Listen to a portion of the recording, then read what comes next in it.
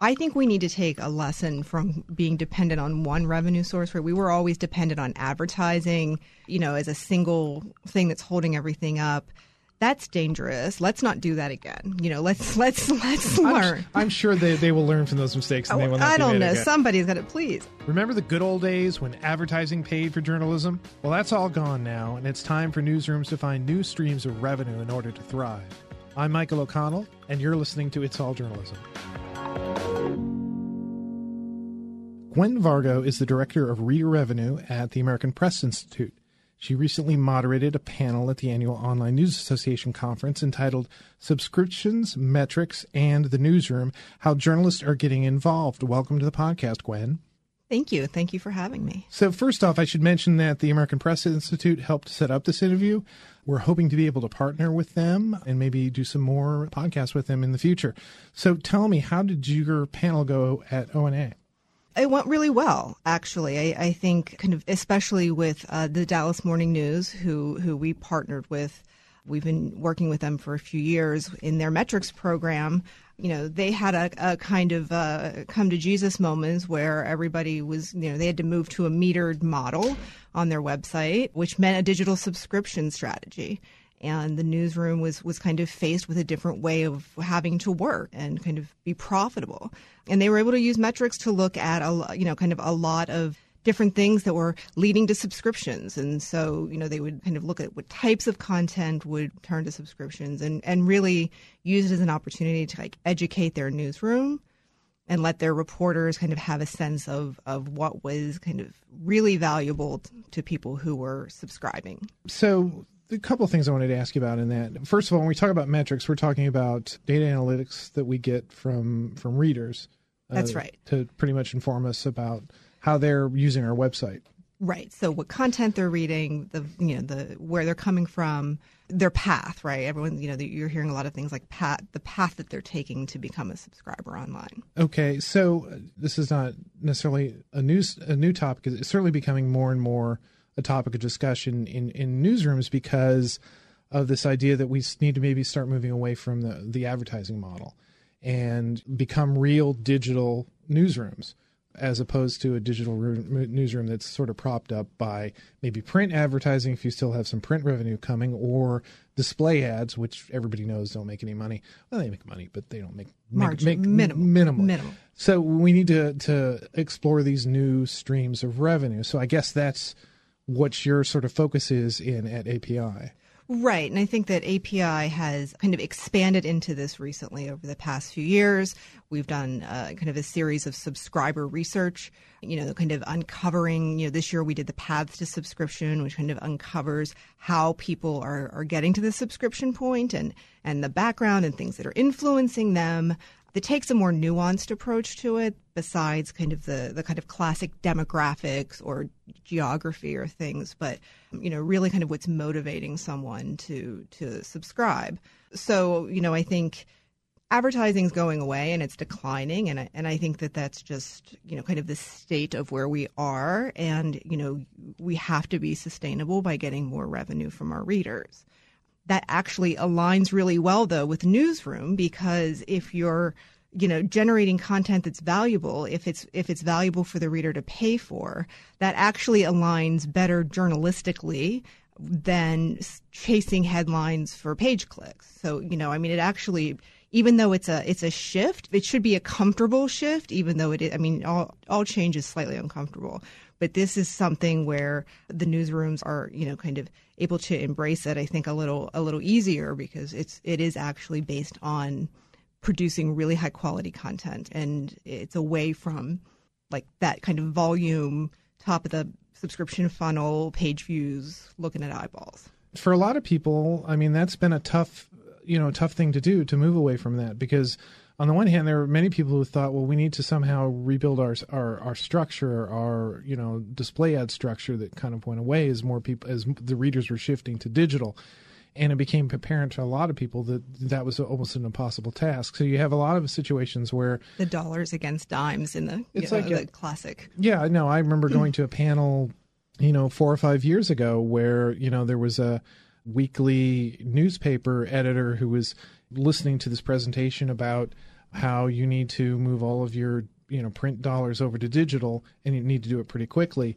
And he was just shaking his head through the entire thing. And then when it came to asking questions, he was like, I'm making X amount of money on my display ads, and you're telling me I need to switch it over to digital when I'm only getting, 1 or 2% compared. That seems ridiculous to me. Why would I do that? And, I'd be interested to talk to him, talk to him now about what his situation is. That's tough, right? Yeah. I mean, that's a tough pill to swallow. It is not easy if you're on the business side, and I always have been, to come from, a place where you have goals and you have quarterly results and profits that you need to be accountable for and responsible for. And, the industry is telling you, well, we're going to do less of this, and this revenue that you're getting right now, you don't want to focus on that. We want to refocus it. But that's a short-sighted, short-term look. There's no denying the decline anymore. There's no one, I can't find anyone who thinks that it's going to, advertising is going to, swoop back up again. So it becomes a matter of prioritizing it within organizations. And if you're going to have a reader revenue strategy that's going to be a priority, that's what that means. You have to make choices, and you kind of have to look at it in the long term and what that means and what you're marching towards. So you're going towards something; it's not happening to you. It's it's kind of a little bit of a culture shift internally as well. Yeah, and it's funny. Way back when newsrooms and news businesses were there were two sides of the building, editorial and the business side, and they were totally separate. And then when the sort of digital shift began to occur, and the newsroom began to recognize that you go where the readers are. The readers are going to show you where the news is, where they're going to want to consume news. And it seems like, okay, one would hope or one would think that should be a natural progression on the other side of the building, that they should understand that it's not maybe the advertisers who are telling you what they want to do necessarily. It's where the readers are, or it's your consumers, your users are, that those are the people who are going to show you, hey, this not only is your news content, but your business, the thing that's going to support your business, that's where it's going to be in digital, where the readers are. And metrics is a bridge for that. I've it's a couple of things. It's kind of a gift for us because you have transparency about how people are consuming the content in a way that you didn't have in print. And I started it in print, and you didn't know. Surveys it wasn't the same, but we can actually see where people are going on the website, what they're reading. There's so much information that we just never had before that it's just so invaluable to be able to use it and to, have newsrooms use it as well. So, I think it's a good starting place for audience dev business side and the editorial side to come together around these metrics, because they have shared goals. They have shared priorities that way. And they kind of they can partner. There's more collaboration opportunities that way than there would be with advertising and maybe chasing the headline. In general terms, are we just talking about maybe general purpose newsrooms, ones that have maybe a wider appeal, or is niche, whatever the hell it is, these small markets, the tomato, these niche magazines, these niche websites that are targeting a particular audience? One would think that they would be better suited for a subscription model or a audience targeted revenue solution. Maybe. There's or it could be too small. I think with a niche audience, you have less to segment, right? So you kind of have it's kind of self-selecting based on topic or geography. But I think that I'm seeing and API is seeing also with its newsrooms. We partner with a lot of newsrooms in our metrics program. We're all kind of out there, and newspapers, general newspapers, local papers are having some successes. And I think that that's, important. And I think one of the things that I know I try to focus on as much as and the larger kind of successes, people like the Times and the Post are doing amazing work. But it's just as exciting for me, if not more so, to see, the Seattle Times doing well, or someone who has, more of on a metro level, because it becomes more accessible to someone else. If you can see someone's success in someone who looks more like you or is smaller and says, I don't have all those resources that all these big publishers have, it becomes something that feels more approachable, and that's something that other people can do. So are you seeing success, throughout the spread of different sizes of papers? I mean, even down into the local, maybe not large metro, but even maybe a small community paper or a weekly alternative paper? Yeah, actually. I mean, we're starting to uncover, we're talking to people who have like a 5,000 circ who are in a very small town and are kind of doing some interesting things with reader revenue and paywalls and being sustainable in that way. Being that small and having a small audience size or footprint geographically isn't stopping them from being able to be successful. Now, is subscription the only answer here? I mean, is this the only revenue stream that you're sort of looking at? Or, what about things that are, more, native content or like your product oriented? Sure. Yeah. I mean, I think we need to take a lesson from being dependent on one revenue source, where we were always dependent on advertising if you're, as a single thing that's holding everything up. That's dangerous. Let's not do that again. Let's learn. I'm sure they will learn from those mistakes, and they will not. I don't know. Again. Somebody's got to please. So I mean, I think like diversify, right? When you set up your 401k, they want you to spread it across funds and bonds and things. I mean, I think if you are not dependent on a single source of revenue, there's less risk.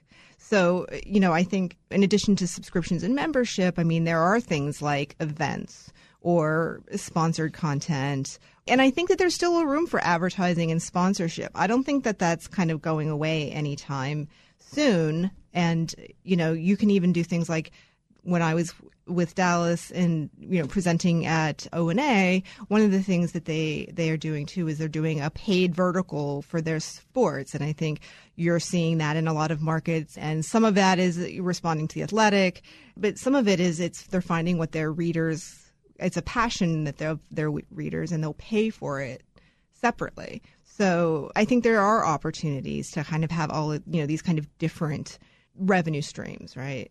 As a case in point, I work here at Federal News Radio, which is now called Federal News Network. And even though we previously, until about a week ago, we had radio in our name, we were primarily the digital property. And, we made a lot of money, and we continue to make a lot of money digitally. And we're doing it through sponsorships. We're doing it through, hosting webinars, events, and things like that. And so there's a way to do it that may, just people may not realize. It's sort of thinking about your product in a different way that, right. And still being able to fulfill your journalistic mission. That's the great thing about it. Right. And I think one of the things that, we're seeing as a complement to the metrics, I know we're kind of focused a little on the metrics, but kind of as a complement is understanding the audience broadly, and there's a role for journalists and the newsroom to be in the community and to do kind of like active listening with them. And you could have that sponsored, right? You could have town halls and breakfasts or other kinds of events. You can have those costs underwritten, and you can get those sponsorship dollars, and you can also get into the community and do a kind of like a listening exercise and do it, kind of have a process as well. Well, sort of in the early days of this move to digital journalism, there were people who were throwing up paywalls at that point because they were like, well, they're going to have to pay for our content because you either get it in platform agnostic, I believe. Platform right, agnostic. As we used to call it. Yeah. So now, do you think people are just that much more willing than they were maybe 10 years ago to pay for news content? I think so. And I think that there's a behavior that's being cultivated with subscriptions in general in our lives. People frequently use the music, things like an entertainment like Netflix and Spotify are kind of common examples that are tossed around. But, there's also a million different subscription boxes and food delivery services that can come to your house. And I think that subscription mindset is more ingrained now than it has been. And I think people are kind of more comfortable with it as a concept. And I think as more people are paying for news, it becomes, kind of props it up. You're not competing, if a bunch of newspapers are putting up paywalls, they're not really competing for each other in different markets. But then that becomes, it kind of becomes more normalized, and it becomes something that is accepted and expected, that you're like, yeah, this is worth paying for. And I'm going to pay for it. Yeah, and I think also the ease of purchase has the way that that's evolved at the same time. I think that's made things so much easier as well. Absolutely. The idea that, this is just an app on my phone, that it's automatically renews every month or whatever. I don't even have to think about it. I just make that commitment once, and you're paying for the rest of your life. So let's jump back into metrics a little bit, because I'm always fascinated by metrics and how you can use them to sort of inform your decision making. I kind of know how to do that from a journalist standpoint. What is it, if I've got a small online news outlet that's covering your community, what do I need to be looking for? What do I need to sort of foster in my understanding of the metrics to sort of, say to my sales manager, these are the things you need to be thinking about. This is what reader engagement is and why it's important to you. So it's always like a little different for each organization. But I think being able to see, we start thinking about engagement as a key metric and what that means for each organization. And it could be repeat visits. It could be the frequency you're coming back. How much time are you spending reading the content? Are you sharing the content? Are you sharing it on social media? Are you commenting? Are you, how are you engaging with the content besides just reading it? And you can also see online which content leads to a subscription. And being able to know that lets you know what's important to the readers that are going to be your subscribers. And you can use that to make those kinds of decisions about maybe what you're covering and whatnot, where you're making choices based on the online user behavior and not from like gut or from just kind of what you think we should be covering. You can actually see what is causing people to convert. Well, let me speak from strictly selfish terms. Yeah, go ahead. Okay, so say somebody works at a website and they're, up to this point, the only thing that's been in the conversation really has been page views. Mm-hmm. And I think we all kind of know page views are one thing. It's great, and it's great to have big numbers and everything. But this idea of, okay, let's shift our strategy toward reader engagement and trying to figure out, how do you measure that? You mentioned a couple of things, time spent on page, sharing, using it on social media, the frequency of visits. So I'm guessing it's sort of a whole sort of mix of that. Sure, it's blended, right? So and Metrics for News is doing a reboot and a relaunch in a couple, but depending on when this podcast launches, it will be sometime in the end of October. Doing a relaunch. One of the things that is important is kind of like a blended engagement metrics where you can take different things that are appropriate within your organization and have them kind of feed into this metric and see how people are engaging with particular stories. A reporter can see their own stories. A manager can see the newsroom. I think there's a lot of different ways to get kind of have some transparency into how people are engaging in a more holistic way than before, than looking at one metric. So it becomes a blended metric. Yeah, and that's why, you can see that on social media. For example, if you put a post that does really well on social media, you may not get people necessarily clicking through to your website, but there's how to create value in that conversation that's going on there. If they like your website, more people are going to see it. Your Facebook page, more people are going to see it. That's going to help you with your marketing.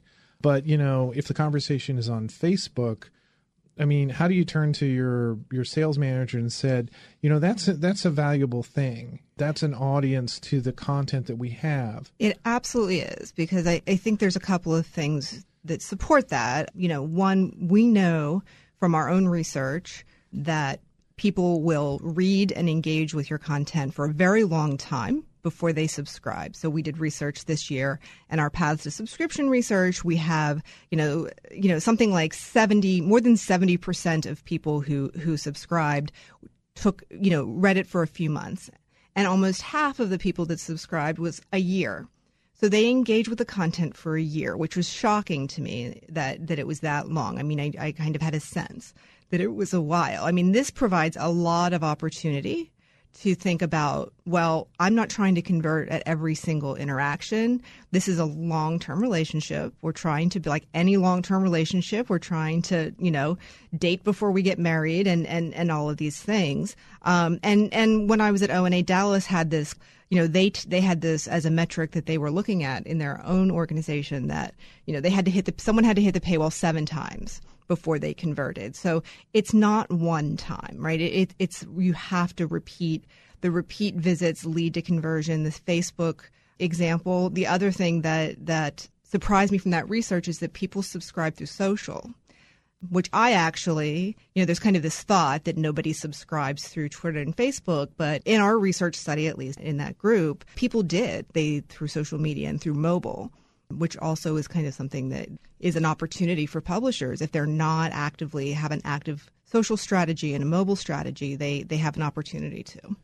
So one thing that, another metric in there that we haven't talked about that certainly in my experience has been very important is search, is that most of the people who come to our website, for example, outside of coming directly to our website, are coming to it through search. Mm-hmm. And, that creates some opportunities. I mean, some of those people, granted, they come by search because they go to Google and they type in the name of our website, and that's how they get here. Some people do that. We see that. It's not uncommon. It's actually it's not uncommon. It's very common.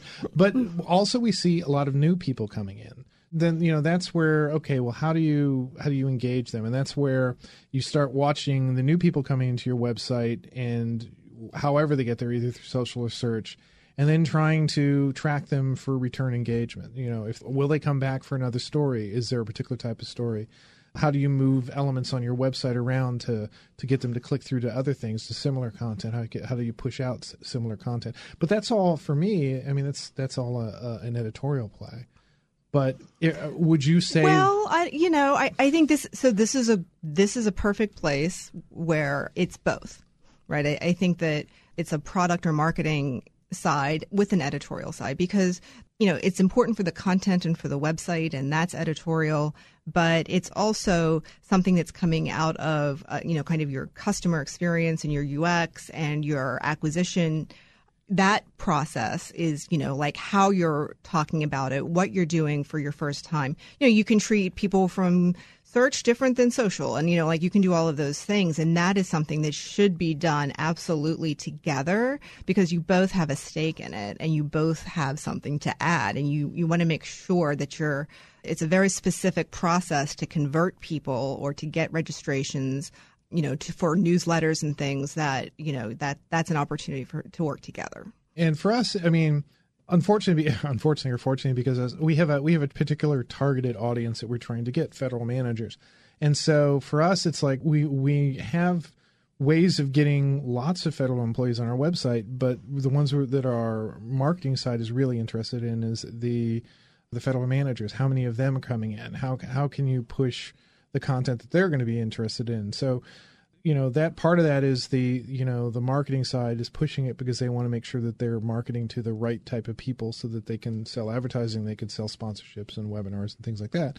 But then, we know that we have a lot of people who come to our site for really none of that content, but they come for the other stuff that we do. So it's I don't know if it's a bait and switch, but it's part of the bigger mission. I mean, you have to let people come in and sort of give them an experience and then sort of put that value on that, I guess. It would be so much easier, right, if it was just one exact type of reader, right, one title and one type of content, and it was this, perfectly clean little package. But it's not. It's everyone has usually, even niche publications have multiple audiences within that niche, and we have the business side and the editorial side. We have multiple things we're trying to accomplish with the website or with the product, and being able to sell against it as well. So yeah, well, and you certainly saw that with old models of newspapers, like big city newspapers, where they had these sports verticals where people only came to read the sports section, they only came to read the news or the TV section or whatever, right? And so the rest of it didn't mean anything to them. So in that model, you're shooting wide. You're trying to get the widest appeal. Right. So what is it that excites you about metrics, or does it? I'm a little bit of a geek, so that was an assumption. You're assuming I get excited, but yes. I think I got a pretty good read on you. I know. One thing about metric, it doesn't lie, right? They're numbers, and it is a way to make decisions that are not based on instinct, but actually based on something that you can see, you can test, you can make changes, you can see the results of those changes. I mean, I'm kind of a logical person, so that appeals to that side of me. It also, I think it's our path forward. As the industry, we need this to be able to be sustainable. It's exciting that more newsrooms are kind of getting into like a more metrics and really trying to see what their content is doing and how readers are engaging with it beyond the page view and deeper than the page view is important. And it's exciting to see that, kind of collaboration between the sides, but that it's kind of, we're going to walk towards it together. Are there any mistakes that people generally make either when they, trying to figure out how to make this shift over to digital revenue? No one. There's no mistakes. No one's ever. It's actually perfect, and it's very easy. Actually, it's very easy to understand. It's all mistakes.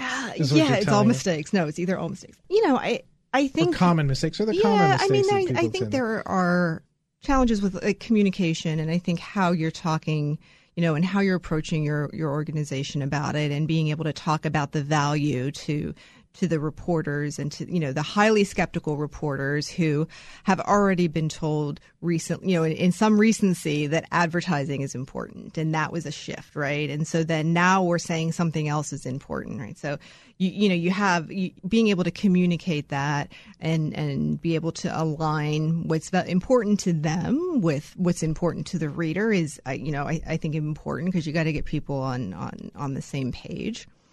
Yeah, no, I agree. And I've had that experience as well, trying to introduce more metrics into the newsroom. And it can be challenging sometimes. I mean, a reporter's like, why does it matter that I have to rewrite this headline because it has better SEO? I mean, and you're going to test the headline. How are you going to test one headline? A headline's a headline. Right. But, understanding that there are things you can do to stories that the thing that you said about making experiments and learning, I think is really important in this environment, that you test a theory. If it works, great. Well, why don't you build on that? What else can you do? What have you learned, and what can you take to the next level? And then if you get a failure, well, why did it fail? Maybe also try a different approach or a different formula. Right. But you can, again, it's what you said about numbers. Numbers don't lie, but for good or for bad. For good or bad, they may not give you the answer that you want. So what is it that API is doing as far as, I think you talked about paths to metrics? Yeah, so we've done subscriber research this year that we've released that was the third of kind of subscriber-focused research, and it's the 9 path. We like to give everything wonderful, like the 9 paths to subscription. But it is a path, and it's a path to a relationship. And so we've kind of surfaced these, and all of our research is free, so you can go online and get it. That you don't need to buy it. And I think the other thing is we are. Well, how do you stay in business? Do you guys have subscription models? No. Oh. Okay. We're a nonprofit. I know. Yeah, I'm playing with you. Yeah. We are redoing our metrics for news. We've done some user research with our partners to kind of revamp that and really kind of tap into an even better version of that original metrics program that we built. And I'm putting out we're doing some kind of toolkits for reader revenue around some ways that people can, if they're going to do a reader revenue program, this is a way. Here's some tools to be able to kind of execute that in your own organization. Yeah, I've been to some of the presentations that API's done. I've used some of your resources in my job. Also to inform this podcast sometimes. I'll see stuff and say, I use this to ask questions and things. There's a lot of good information there, and it can help you sort of think about content, think about revenue, think about being in a digital news. Amazing. Here we are finally getting into digital newsrooms when we were all talking about digital journalism for over a decade. Right. Now we're going to start making decisions digitally. That's great. Gwen, thanks for being on the podcast. Thank you so much for having me. Thank you for listening to our podcast. I'm your host, Michael O'Connell. And I just want to give a quick shout out here to Gwen for coming into the studio, but also for the American Press Institute for helping us set up this interview. It's a great organization. I encourage you to go to their website and check out their content, americanpressinstitute.org. They publish a lot of information, useful information for newsrooms, such as our discussion today on reader revenue. I also get their daily newsletter, which I find is a great resource. I quite often get a lot of ideas for topics of discussion on the podcast and possible guests. So check it out.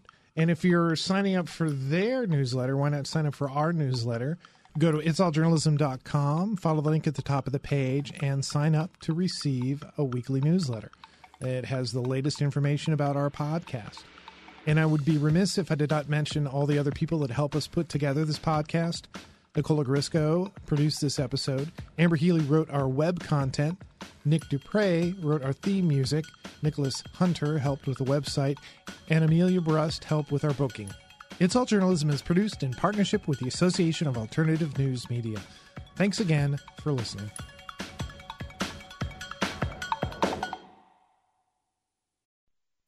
The Finish the Game podcast with your host, Sean Alexander. Draw play to Sean, across the 10, the 5, touchdown Seahawks. Hey, this is Sean Alexander, NFL MVP. Check out my podcast, Finish the Game, where I discuss sports and life lessons helping you become an MVP. The Finish the Game podcast. Find it on iTunes, the Podcast One app, podcastone.com, or at WTOP.com. Search Podcast DC. The What's Working in Washington podcast with your host, Jonathan Aberman. We share this region's innovative, entrepreneurial, and creative spirit. This podcast tells impressive stories of passion and spunk taking place here in the D.C. region. It illustrates how the nation's capital is anything but the stuffy, bureaucratic, politics-only reputation it tries to shed. The What's Working in Washington podcast. Find it on iTunes, the Podcast One app, podcastone.com, or at WTOP.com. Search Podcast DC.